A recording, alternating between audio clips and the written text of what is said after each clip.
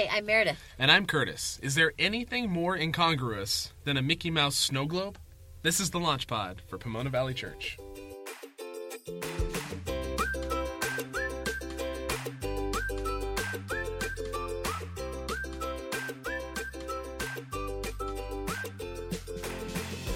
I think it's interesting to see what your kids choose when it comes to picking toys or what they are into.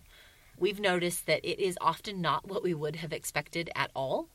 Case in point, on a recent trip to Disneyland, our kids got super excited about coming home with snow globes. They have never owned snow globes. Curtis didn't even know that they had ever seen a snow globe in any particular instance. But for a couple of years, Riley has wanted a snow globe. And they had little Disney gift cards to use.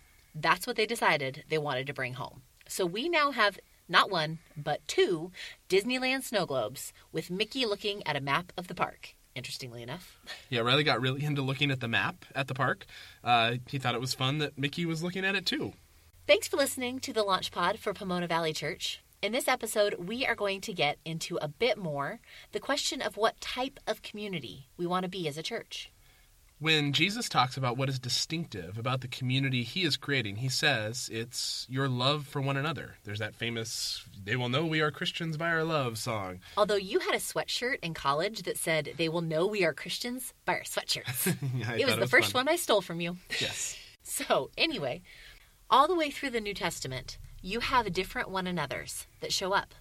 Things that many of you are maybe familiar with, like love one another. But there's also serve one another, live at peace with one another. The list goes on. And they really are a beautiful description of what a church can be, which is why we chose them as the first part of our description for Pomona Valley Church. We want to equip people to joyfully and sustainably live the one another's, neighbor well, and do justice. So this time we dive into the one another's. And we're not going to talk about every single one of them because there's a lot. A lot. But we did want to offer some highlights of what we mean when we say we want our church to live them out. Love one another is, of course, the most common, but only slightly less common, and this is real. It's every high schooler's favorite one to giggle at. Greet one another with a holy kiss. So we should start there?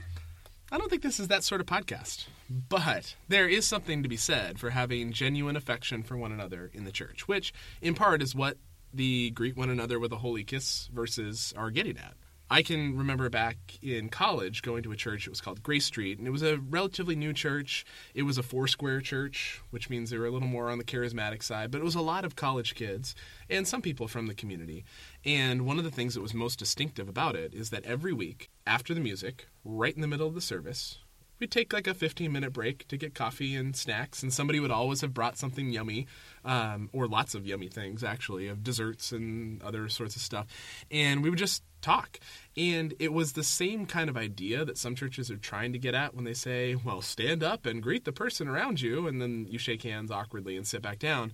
But what happened at Grace Street is that you were able to really build genuine affection for the other people who attended. You got to actually talk to them each week for a length of time, not just a quick eye contact and that's it. And that always had a really big impact on me, this idea that you could really have genuine affection for one another within the church service. I remember you telling me that story and how much that meant to you. We wanted to do something just a little bit different this episode. We'd like to share a few stories with you from our own lives of times that the one another's meant a lot to us. And your story from Grace Street is a really great example of that.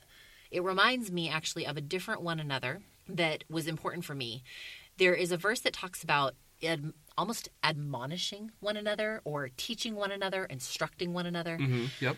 And the idea is that there are things that we know we want to be or things that we know are right and that we can help each other get there. Especially if we have blind spots. Like, for sure. We don't see that we are not living up to what Christ is calling us to, but someone else does. Yeah. And they can open our eyes to that. Exactly. So when we first arrived at Willow Creek, my role was actually to write the children's curriculum for our main campus in South Barrington.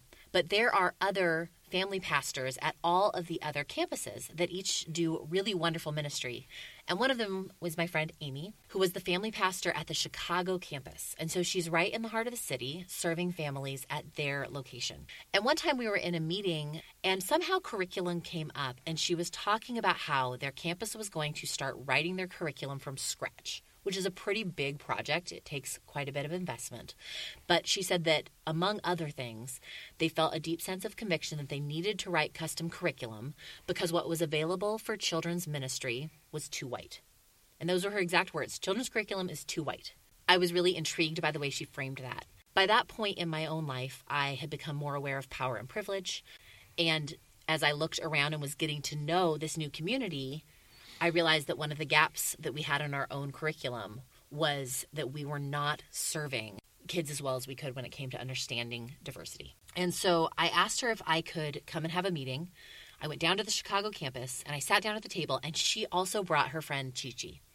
Chichi was their executive pastor. She is Nigerian American, and she is amazing and super smart. But we hadn't met before, and I found myself a little bit intimidated by the expertise on the other side of the table. But the two of them were so kind and compassionate and helped me move forward in my understanding of how to represent the kingdom of God well to kids, especially as it related to race, diversity, ethnicity, and all of that. And I was a better writer from then on because of that time across the table from them. It was one of those experiences where I felt like, yep, that's admonish one another. They very gently corrected that I was bringing a racial bias to what I was writing that I wasn't even aware of, and they helped me become better. And before we get to the next one, it's actually time for everybody's favorite segment of the podcast. It's backed by popular demand. Really? Meredith's staring at me because I did not put this in the running order because she wouldn't have let me otherwise.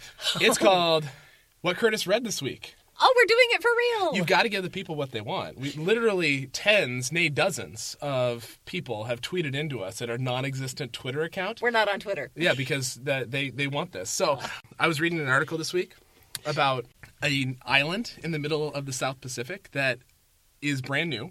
It was created 4 years ago in a volcanic explosion. The scientists were going there because they thought apparently you can study something about how things work on Mars. By studying lava rock on a new island? The erosion patterns or something was going to tell them something about how the mountains on Mars might have been formed. So it's not just studying lava rock, because we have a whole bunch of that in our backyard. We can do. take it. Can I will take give all all the lava rock in our Please. backyard to science. So anyhow, I didn't really understand this part of how it all works. But one of the things I thought was really interesting, they had sent a team of scientists and students there, and they found, among other things, a whole bunch of vegetation coming up on the beach in this brand new rock, literally a rock in the ocean, and some teeming bird colonies. There were parts of the island where they couldn't even go because they were afraid they were going to step on eggs or baby birds or those sorts of things. And so even though this island's only 4 years old and started as a rock, already there is this huge diversity of life on it. And I thought it was really interesting. And I thought it was a beautiful picture of the way that God has imbued the world with the ability to create and sustain life. It is. It's lovely. And we're a science is real sort of a church. And I just thought it was kind of a fun picture and a reminder that God is bringing life out of the earth everywhere and in all ways.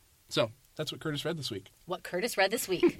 An actual segment on the Launch Podcast. Thanks for indulging me. Another of the one another's that we really like, show hospitality to one another. In a couple of the different places that we have been, one of the ways that we have tried to do that is by inviting people into our homes for dinner, to watch shows. At one point at the church we were at in Southern California, we had people over every Thursday night because that was the night The Office and Parks and Rec, 30 Rock, and Community, my personal favorite, were on. And so we would come together, eat some food. Watch the NBC lineup. Which is a thing that we used to do 10 years ago, as opposed to just firing up Netflix. It had commercials. Yeah, we had to just pause.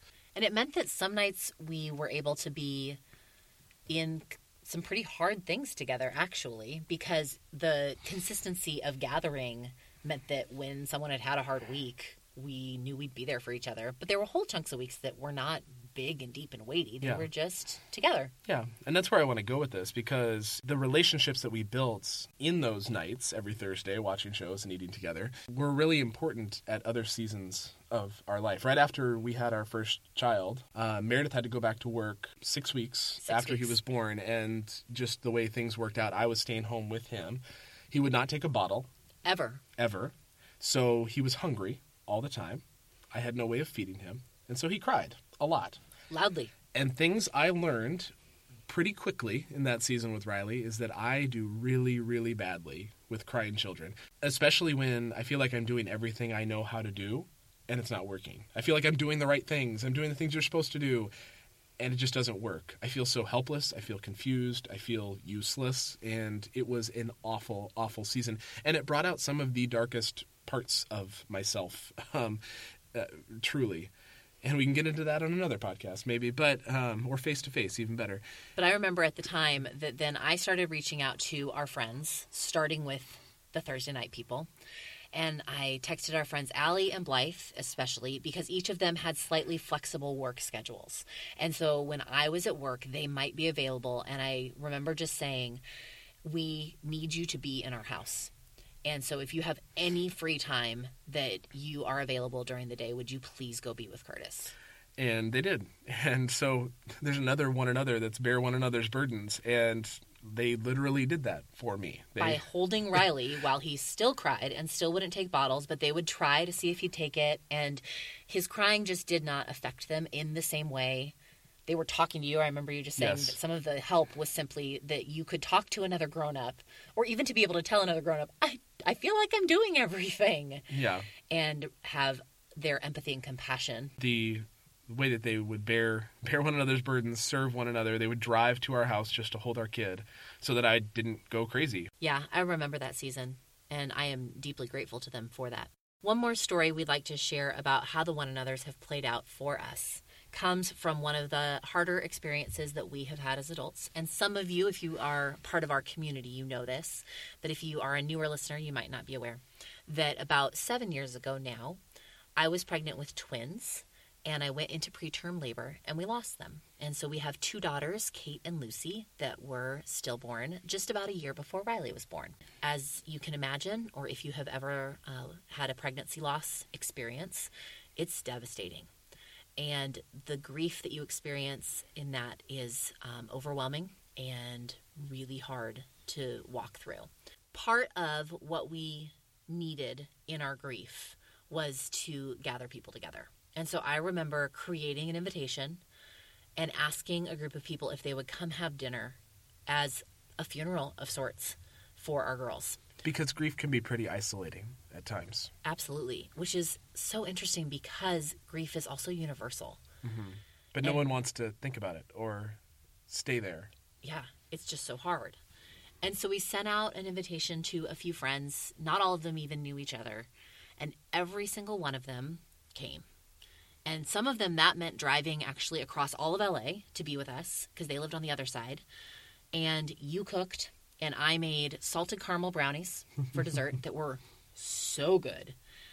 And it mattered because we wanted to hold on to our future hope that this was not how things would always be, but we also needed a space to experience our sadness with others and know that they were willing to be in the mess of it with us. I think that was a big part of it, that it drew us out of isolation, and it gave us a concrete representation of people who would walk with us for however long the grieving journey lasted. Yeah, who would mourn with us as we mourned. Exactly. To bring it back around to the one another's. Yes. Now, our stories don't cover comprehensively every one another that is included in the Bible to represent a picture of life together. No, and they're not all profound stories either, but that's not what a community is built on. It's built on the consistent small moments that knit people together. And yes, provide the ground for profound moments to appear in the midst of that. But we want to celebrate the small moments, too, of one anothering that build our quality of life together. We want to be a community where more and more people are able to have these regular but important stories happening in their own lives. We might not be a church that creates an amazing moment with God every week or creates profound art and music. Or maybe we will. Maybe. We won't know until people show up with their gifts and talents and try to put those together. But what we do hope is that we become a place where more lives are impacted by the one another's. This is not going to be the type of church where everyone shows up and consumes something that the pastors have created and then goes their separate ways to live their lives. We want this to be a church where people actively and intentionally work at living the one another's for each other, where we all take ownership of the type of community we want to be. We've often joked that you can tell a lot about the quality of a community by what happens after a party or event. We've been on both ends of the extreme on this. We've been at churches where a youth group event gets done and 5 minutes later you look around and the only people cleaning up are paid staff.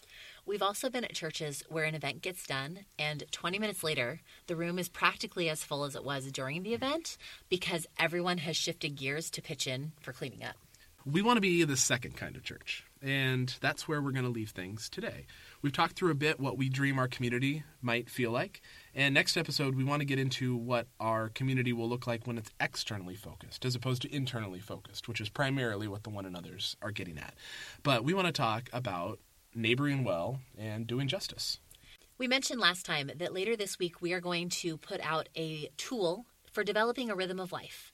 And we hope that you'll join us in actually using it. We think it could be fun to be doing something together wherever we're all located. If somehow you missed our description about Rhythm of Life last time, you can go back one episode and listen to that.